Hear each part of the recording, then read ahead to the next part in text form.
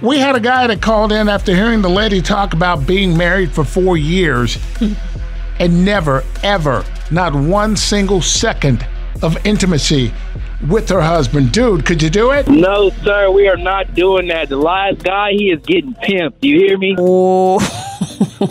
There's no way. 4 years? 4 years. And all he has to say is just try not to use me as an ATM. Dang.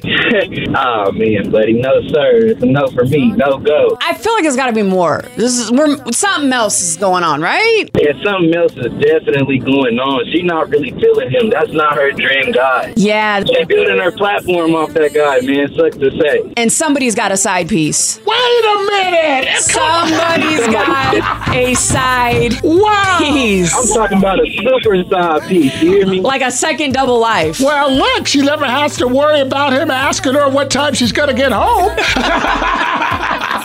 Hey, man, y'all have a good day, man. I'm out of here. Yeah, dude, that's okay. Oh, my God. He's like, there is no way he could do that. And she still gets an allowance. You know? That is the ultimate sugar daddy. I mean, I'd like to say he's a baller, but... Sign me up. I never thought I'd get married, but damn. You take that deal? I stand corrected.